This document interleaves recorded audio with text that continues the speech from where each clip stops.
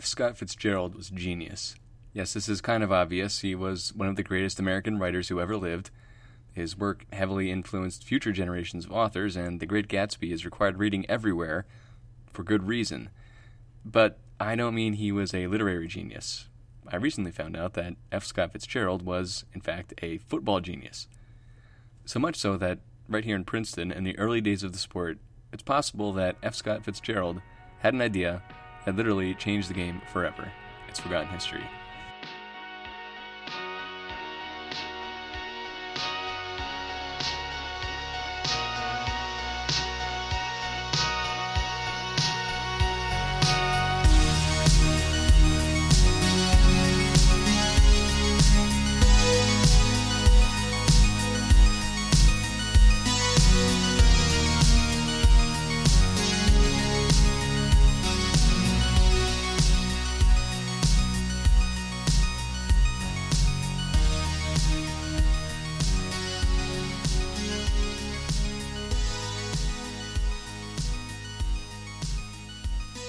Just a quick note before we begin, I mispronounced the name of a very famous football coach in this episode a few times.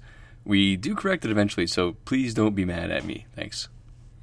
I'm Declan Hyatt, and my co-host is Joe Mansky. Yep. How are you? Stepped on you there. It's all right. And our guest today is Laura Carney. She is a magazine writer and copy editor who was a copy editor at Hearst for 7 years. And what brings her here today is a project that she's been working on for several years. And maybe, Laura, you could tell us what that is. Sure. So for about 2 years now, I've been attempting to check off my late father's bucket list, which he wrote it the year I was born, and back then no one even really knew the term bucket list yet, so it was really kind of just like a list of his life goals. And my brother actually discovered it when he moved into a new house 2 years ago. And at the time, I had been an activist for a couple years because the way my father passed away was because of a distracted driver who was on her phone, and this happened when I was 25. So, essentially I went about 10 years not really understanding that the phone had any involvement in it, and thinking this was just this fluke thing. And, my experience in my 20s was a little bit disillusioned, because I kind of felt that's the time when you're supposed to feel invincible and you have the world at your feet, and instead I kind of grew up overnight. So at the time I really committed to journalism in a new way because I thought, well, maybe I can write about this someday. And then after I'd been at Good Housekeeping for 7 years, or I think it was about 5 years at that time, my brother found this list, and I'd been trying to write a book about my dad and his life because he was really this larger-than-life kind of figure. And I'd kind of been struggling with it because, when you are a distracted driving advocate or awareness advocate, they kind of teach you about what you need to educate people on, and I often felt like I was talking about like the tragic way he died as opposed to the way he lived. And my sense was if there were a story about the way someone lived, that message could come across intrinsically, because really no one, people respond to PSAs, but they also really respond to stories. So my brother found this list, and my husband, we had this weird like ESP moment where I was thinking this is my book, and my husband was saying this is your book, like you have to do this, but it seemed daunting to say the least because there were 54 items on it, and I gave myself 4 years to do it. And the reason I did that was because the first item said, I hope to live a long, healthy life to the year 2020. So I thought, well, that's when he thought it should expire, so that's when it should expire. So I'm about 2 years in now, 26 items done, 26 to go. So it's been an adventure, to say the least. And the reason that we are talking about F. Scott Fitzgerald is because he kind of kept popping up in your list, right? That's how you came to research him? You came across these parallels between you and him and the things you were doing. One of the things that's been happening since I started this project is my approach to my life has become a little different because I'm always thinking about what I have to do next, and my calendar looks crazy. And I'm also always aware of certain patterns and things because I'm thinking like a writer all the time. Like, how am I going to write about this story? Yeah, and there's just been this very strange pattern that keeps popping up, in that the places I go and the things I do, every time I research them, he shows up. Could you give a few examples of list items that ended up involving F. Scott Fitzgerald? Sure. So the first one I did was run 10 miles straight. And I had already been a marathon runner. I ran the New York Marathon. And essentially my decision to run the LA Marathon was because when Trump won, I was disappointed. And I thought, I can't just be like upset about this. I'm going to be positive about it. I'm going to turn this into something positive. So I decided I'm going to run the LA Marathon and raise money for this thing called Girls on the Run. So at the time, we found the list 11 days later after I made that decision, and my best friend who lives in California said, you're going to run 10 miles straight and then try to do the 16 after that, like run and walk the 16. And she's like, that's crazy. And she wasn't even really a runner, but we found out you could do it relay. So she's like, I'll just do it with you, which was incredible. So she ran the first half of it. And what ended up happening was halfway through where I was supposed to start was this place, like historically speaking, called the Garden of Allah. And it was this hotel that Fitzgerald had stayed in. That was really big in the 20s, and like a lot of famous writers and actors stayed there. It was really just this very free-spirited, debaucherous place. Hemingway, Errol Flynn, Humphrey Bogart, like just all of the famous people from that time stayed there. So I became really kind of infatuated with this place and like learning more about it. And that was kind of just the beginning for me. And then right after I did that one, I did successfully finish 10 miles straight, but the 12-minute pace was very slow. But I did do it. And right after that one, I did swim the width of a river. And I just kind of randomly decided to do it in North Carolina because like I was headed down there anyway for my nephew's high school graduation, because they lived down there. And we decided to stay in a hotel that was historic called the Grove Park because I'd learned about the Garden of Allah, and I was thinking, oh, we should try to stay in historic places when we travel because they might be good for the story. And I was interested in it because I had watched Ken Burns' documentary about the national parks, and he had talked about this photographer named George Massa had lived there in Horace Kephart. They would survey the Smoky Mountains, and they were a big part of that becoming a park. And we go there, and then I find out, okay, Fitzgerald stayed there too. Like he stayed there later in life when Zelda was staying in Highland Hospital, and it was because it was nearby. And this was actually where his writing well had dried up. And he had had so much success in the 20s, but by this point, he was worried it wasn't going to come back. Well, let's give a quick bio of F. Scott Fitzgerald. He was born in 1896 in Minnesota, and he wasn't really from a wealthy family. It was kind of, I think, middle class to lower middle class, but he did have famous ancestors on his dad's side. One of his ancestors was Francis Scott Key, who wrote the Star-Spangled Banner, so you really can't get much more American than that. And that's who he was named after, actually. That's what like the F. Scott comes from. Okay. His parents shipped him off to New Jersey, so that's where he really starts getting this New Jersey connection when he was a kid, and he went to high school, like a boarding school. I think it's called Newman School. I don't know if that still exists.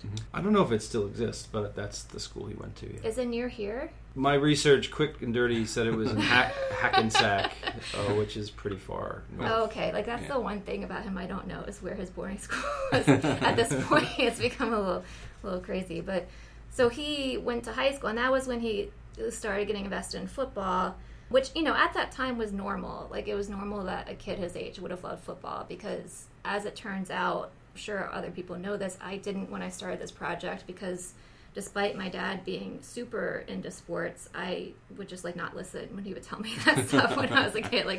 He'd say, oh, it goes in one ear, out the other. At that time, football was huge. I mean, baseball was the American pastime, but I think part of why, especially young guys, love football was because it was so dangerous. Yeah, it was really brutal back then. People died. Yeah. I mean, people were literally dying at college campuses, and Roosevelt almost had to outlaw it. Because they're protective, I'm making air quotes, helmets were made out of leather. Yeah. Yeah, I mean, that's not helpful. And then also, the rules of the game. Yes. It was more, there was no aerial passing. It was just, let's just crash into each other and just rip each other to shreds, pretty much, right? When I was learning about football, I found out it actually was obviously based on rugby, which started in the UK. And when it first was being played, they traced it all the way back to the Middle Ages. And they called it mob-based at the time. So apparently when this game, it's the earliest iterations of this game started, or the origins, I should say, it was like any number of people could play. It was like a free-for-all. Like, they were just playing through the streets and past, like, the idea was just get the ball to the other end zone, and it, it didn't matter what it took to get there. And the end zone would be like in another town, right? Yes. Yeah, good. Yeah, you know this. Are you a big football fan? I love football, yeah. Oh, I didn't know that. I don't know as much about the history as you do, but I do. There's no good reason for me to know as much about the history. Other than, there's something interesting to learn about American culture from it, though.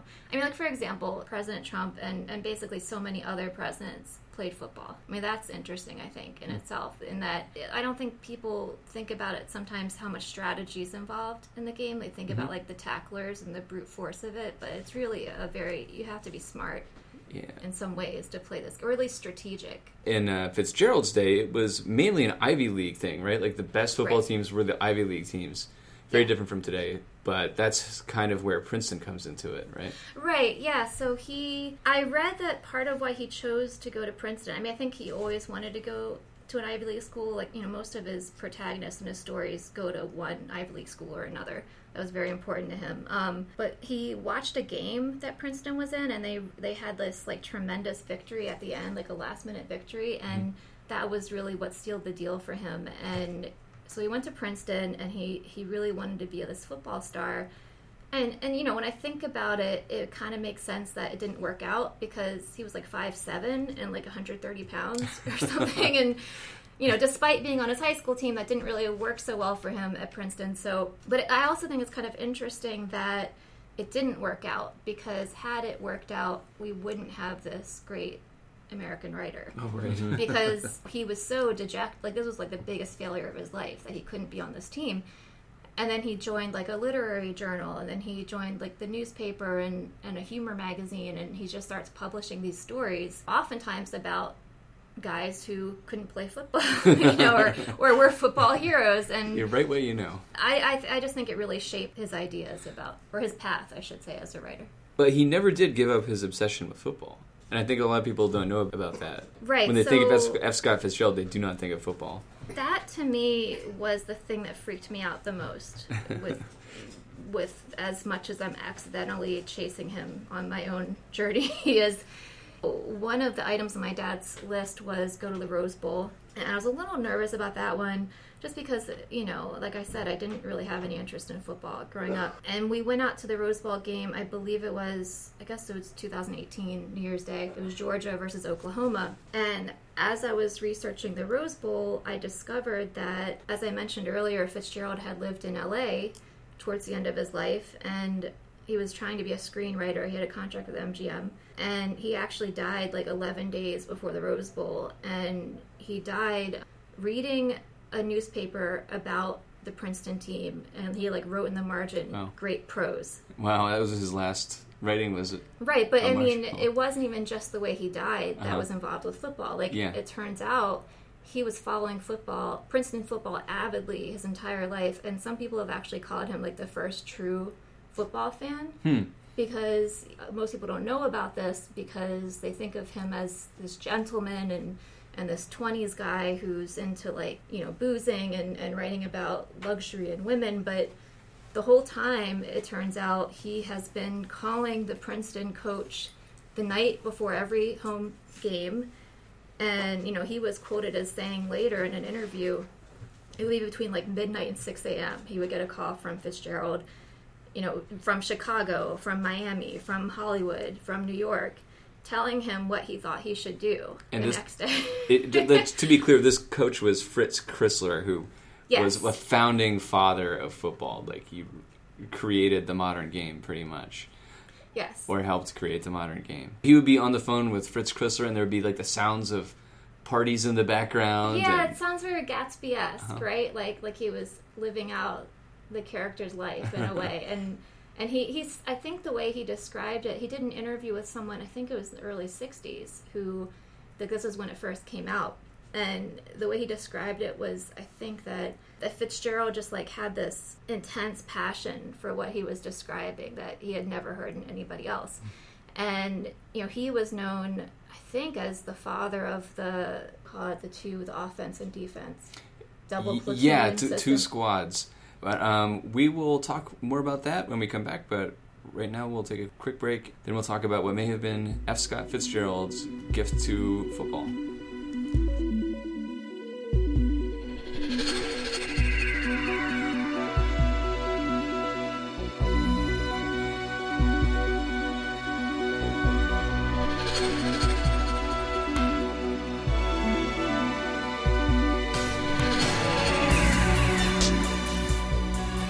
Just a few show notes here. I wanted to thank everyone for listening. Last episode, I said that we had gotten up to 1,000 listens, and since then, we've gotten nearly 1,000 more. So obviously, a lot more people are listening to the show, which is great, which is really gratifying. And just as usual, if you liked the show and want to support it, please go on iTunes and leave a 5-star review. And we got a new review from Josh, and Josh says, I just moved to the area, and it's awesome to find out about the place I live through a podcast. I'm ready for more episodes. Well, thanks for listening, Josh. And if you write a review, we might read it, unless it's 1 star, and then we'll pretend it doesn't exist.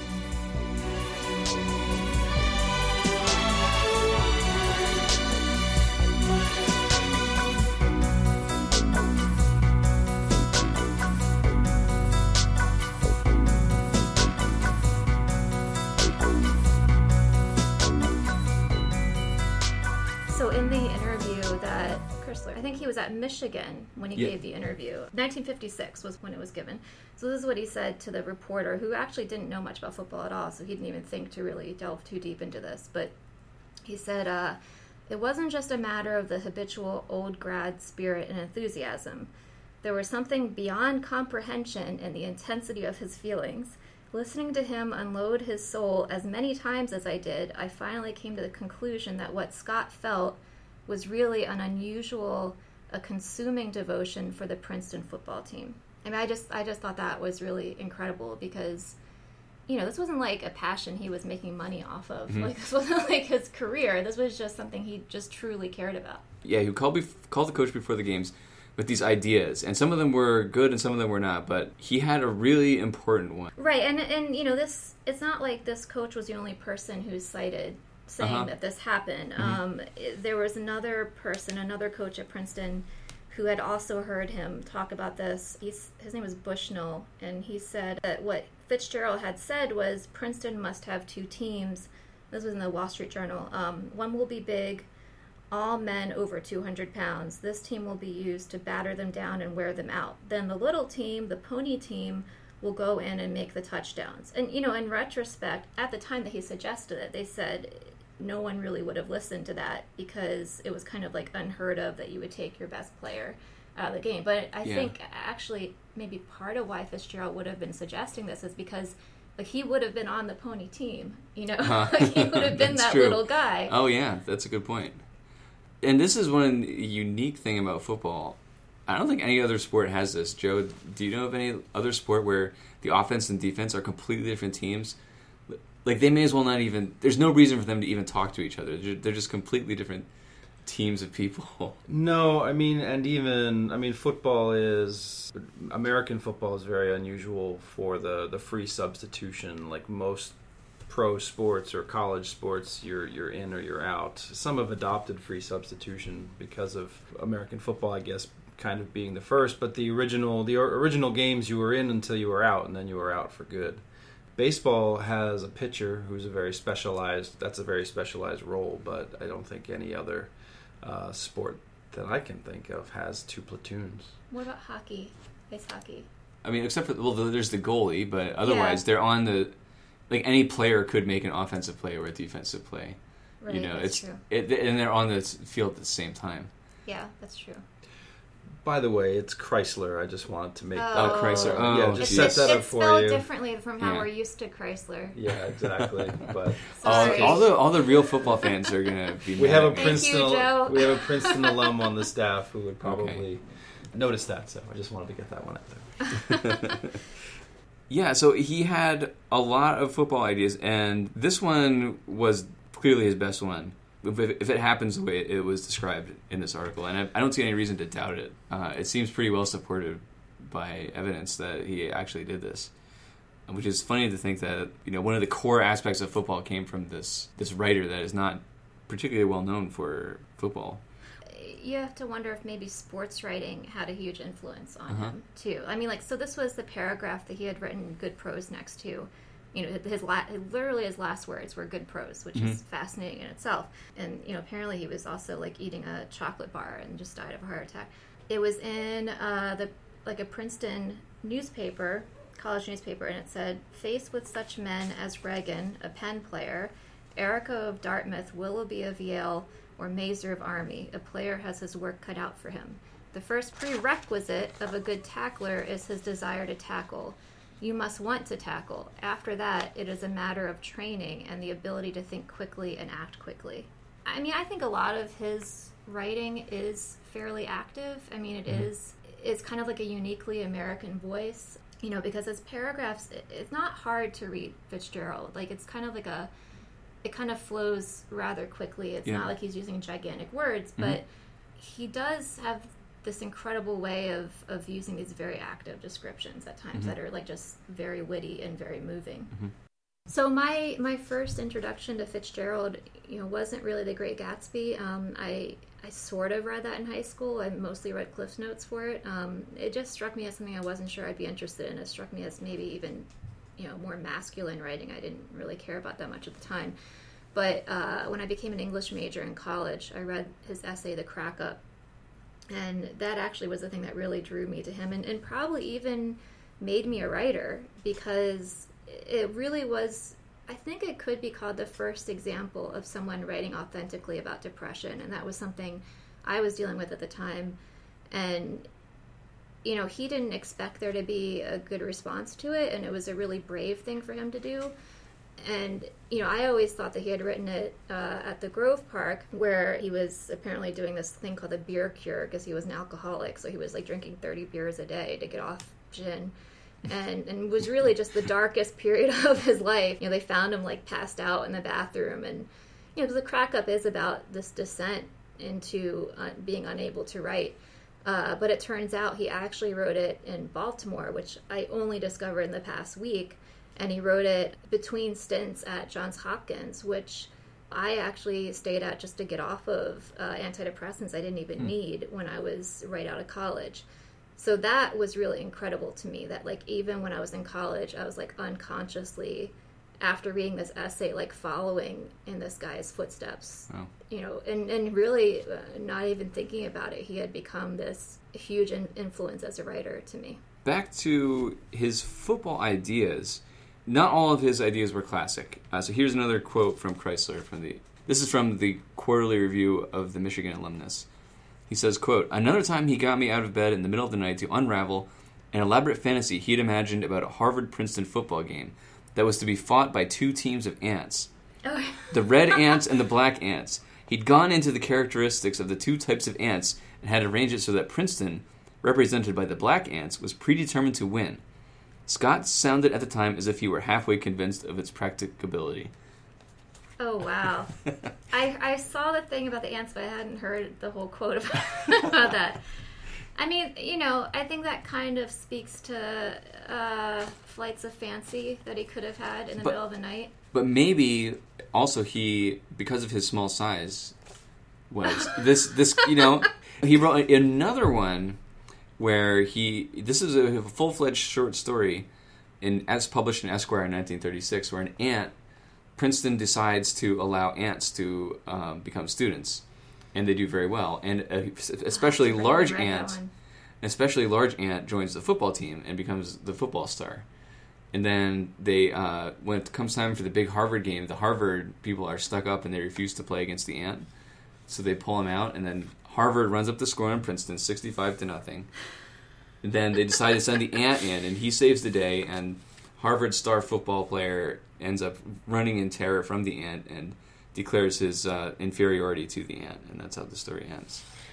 I have to guess he wouldn't have defined that as one of his artistically superior stories. It was pretty funny. I want to look that up, though. He was funny. Yeah, and he also describes ants as having 8 legs. I'm not sure if he was too familiar with ants. Probably not. But maybe, like, on some level, he identified with the ants, the small guy good at football. I think you identify with the underdog. Yeah. In general, so much. I mean, that's the one thing I've discovered that I have found really interesting, and I have to wonder if this is part of why I've been encountering him so much. Is that he really wrote about being an underdog. I mean, it wasn't just not making the football team. It was also the fact that he joined the military and the war ended before he could even be sent overseas. Like, that was a big failure for him. Like, I think he really, in some ways, represented this idea of what it was to be a man in his time. And people talk about Hemingway in that regard. But I think he is a really interesting example of that for his time period. And you also noticed a few parallels between today and the 1920s, which I thought were pretty interesting. Oh, well, because I've been trying to figure out, why does this guy keep showing up? And why would my dad have put list items that would have also appealed to Fitzgerald? I mean, mostly the places he wanted to go. I mean, it's not just the places I've been, but, next year, for my last year of the list, I'm also going to Chicago, which Fitzgerald lived in, and Miami for the Super Bowl, which Fitzgerald would have gone crazy for, because of course, it didn't exist yet, because college was mostly where football was being played back then. And I went to New Orleans last year, and he lived in New Orleans. I mean, he invented the term the Jazz Age. I think there was something about Fitzgerald's life that was so representative of the time he was living in that he achieved. You think about what age he was when he achieved success. He was 25. He had just moved to New York. And, and there's other coincidences, too. Like, he lived in an apartment a block away from where I worked at Hearst. He even lived in Wilmington, Delaware at one point where I was born. So it's like I've unconsciously been chasing this guy. But in many ways, I think his decline in the 30s, which, probably had a lot to do with his alcoholism and, with what Zelda was dealing with, because she was in several mental hospitals in that decade, it really just mirrored what was happening in the country, which I think in some ways was just, there was the Great Depression, and there was this time of kind of course correction in a way, of the 20s having been this time of great excess and, financial success that many people became disillusioned with. And when I think about my dad writing this list in 1978, 40 years after Fitzgerald would have been in Hollywood, that also was sort of a time of disillusion. It was, Jimmy Carter who, by the way, I also met for the list. He was the president I chose because that's who was president in 78. He had the crisis of confidence speech, and he was talking about how our country had become kind of apathetic after the very revolutionary 60s. And, I mean, I almost feel like there may be a connection today between FDR, Jimmy Carter, and Obama, because when you look at President Obama, like, what did he talk about the most but community service and helping each other out and being this collaborative community? And we had all these developments happening in the early 2000s with, more technology allowing us to be more connected, right? And just like a faster paced life in a way. I think everybody's life kind of sped up a little bit because we all wanted to have more free time. And I think what we're experiencing right now, again, is a little bit of a course correction, which is a little bit of disillusionment with, do we really feel more connected? And that, to me, is kind of this fascinating, like, cyclical thing that's happening every 40 years because, my dad, God, I just now figured this out. Like, much like Fitzgerald was very much a product of his times, my dad also was a product of his times. Like, it would have made sense for a man in 78 to think, oh, here's all these awesome things I want to do with my life, because the 70s were conducive to leisure time, right? Like wanting to do fun things with your life, which was totally rebelling against his parents because they would have said, no, you need to be serious and have a family and, send your kids to college. And, it makes complete sense then that my father would have died because of someone on their phone at a traffic light because, I mean, I can't even tell you how many times he used to say, you're living in the age of information. Like, he was the first person I knew who had a cell phone. Like, he loved technology. He thought it was incredible. In that sense, I guess there is a connection, and he also was a writer, and he loved football. But I do think it's important, especially now, for us to look back at these things, because I think the past does repeat itself. I think because of the constant presence of the internet in our lives, we tend to, think everything is new all the time. And we think every problem we have is new, when in reality, if we looked back, we could see there was another iteration of this. Laura, where can people go if they want to find out more information about your work or if they want updates on your book? So my website is myfatherslist.com, and my Instagram is @myfatherslist. All right, Laura, thank you so much for being on the show. Thank you. Thanks. Forgotten History is a production of Community News Service recorded in beautiful Lawrenceville, New Jersey. Our theme music is The Quiet Earth by Thomas Barandon. Thank you for listening.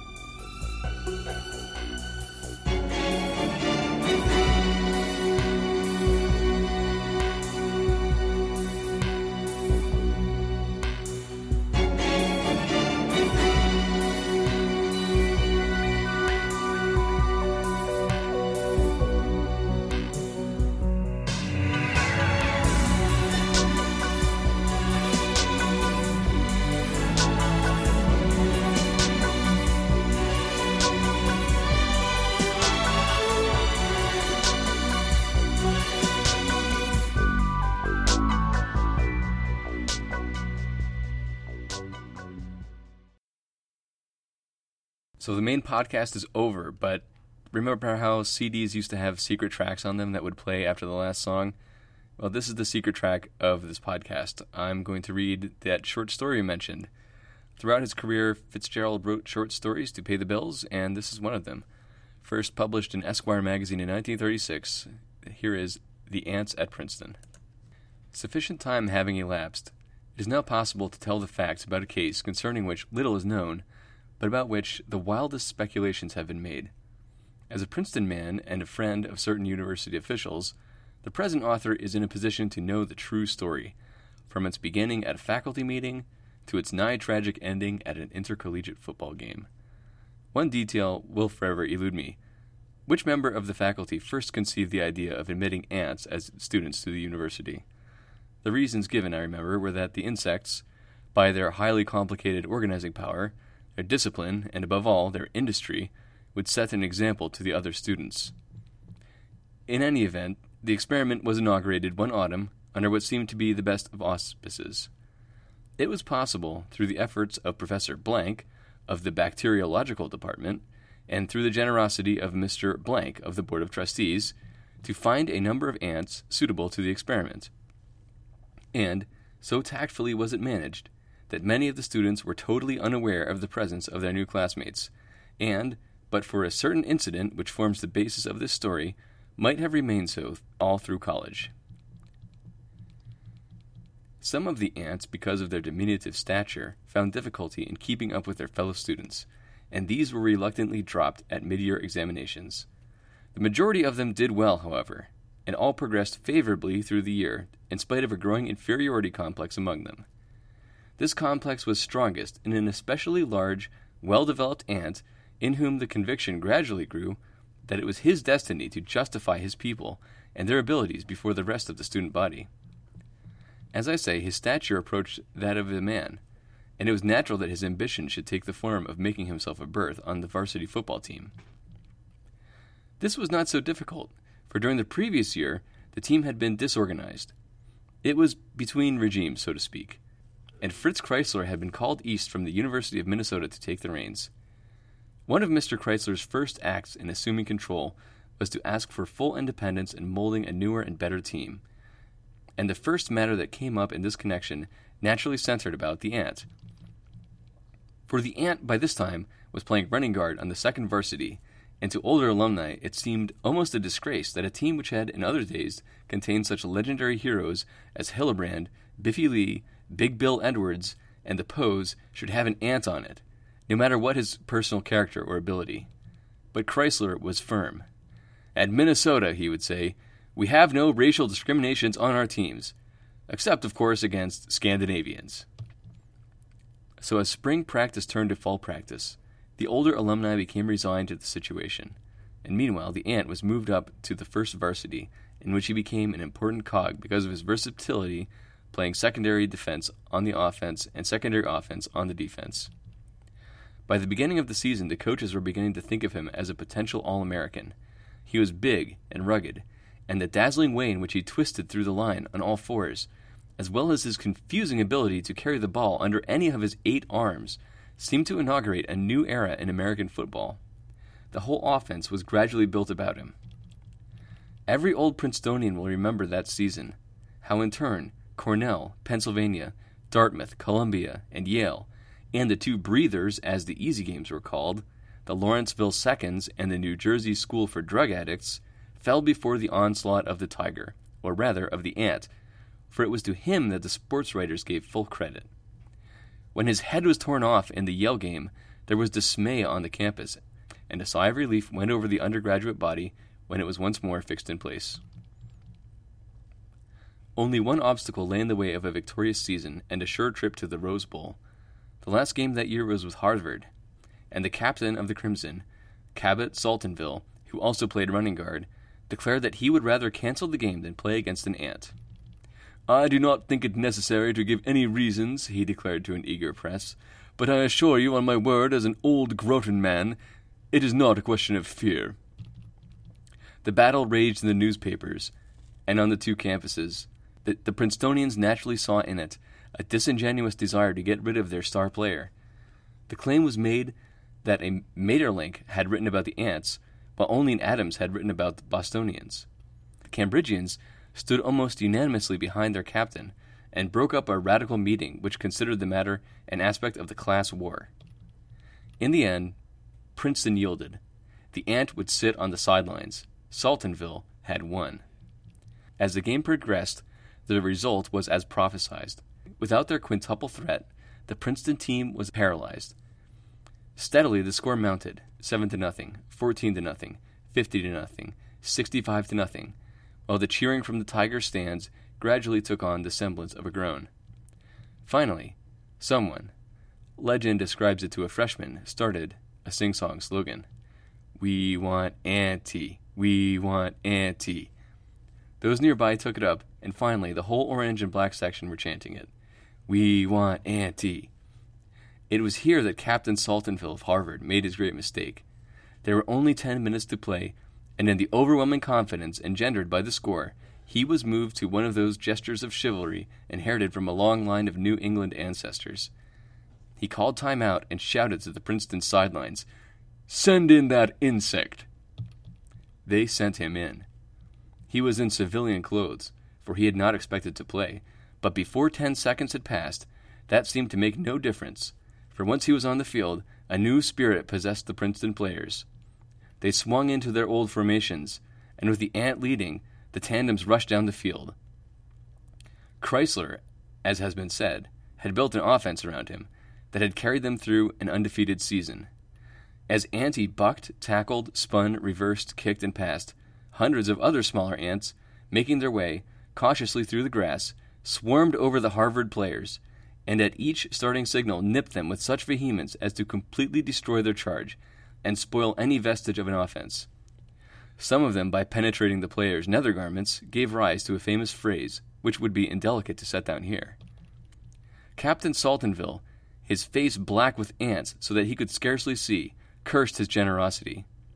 But still he saw the score roll up, 6-65, 25-65, 55-65, 64-65, until Princeton was ahead at last. Then he decided on a desperate measure. He would get Auntie. He would violate all the traditions of his family and play dirty. The signal was given, and in he rushed. Bim went his fist under the scrimmage. Bim, bam, bim! Something warned him, even at that moment, that he was being rash. And presently the huge throng was treated to a strange sight. Out of the pile burst Captain Saltonville, running at full speed, and after him, with a ferocious light in his beady eyes, came the Ant. Past his own goalposts ran the Cambridgian. Then, with a glance behind and a terrified cry, up he went, over the barrier, into the stands. Up the aisle he climbed, with the Ant always behind him. Terrified, the crowd watched, knowing that eventually Captain Saltonville would reach the top of the stadium, with no alternative to a 50-foot leap to the ground. The stricken Massachusettan reached the press box and paused, white with anguish. Nearer and nearer came the Ant, impeded only a little by the efforts of Harvard men to head him off. And then another anonymous figure walked into the story. It was a young, resourceful sports writer. "If you will give a proper statement to the press," he said, "I think I can calm him down." "Anything," cried Saltonville. Carefully, the reporter dictated, and Saltonville repeated after him into the mic, his blood quivering with shame at the words. My honorable opponent is superior to me in industry, character, and courage. He hurried on, for his adversary was within hearing. He is a gentleman and a sportsman, and I am proud to have encountered him, even in defeat. The ant heard him and stopped. Flattery is sweet, and his fighting nature was mollified. The pressman spoke for him. "Do you mean that, Captain Saltonville?" he asked. "Of course I do," faltered the son of John Harvard. "That's why I hurried up to the press box. I couldn't keep back the truth any longer." And that is the true story of the ants at Princeton. That they became a nuisance and had to be exterminated the following spring does not detract from the credit of their achievement. The extermination order did not, of course, apply to Auntie. You can see him any day now if you are curious, for he is specialized in the future of his own people and holds down with credit the Harkness Chair of Insectology at Yale, and in his spare time coaches the team. And Captain Saltonville is still remembered as one of the fastest running guards the Crimson ever knew.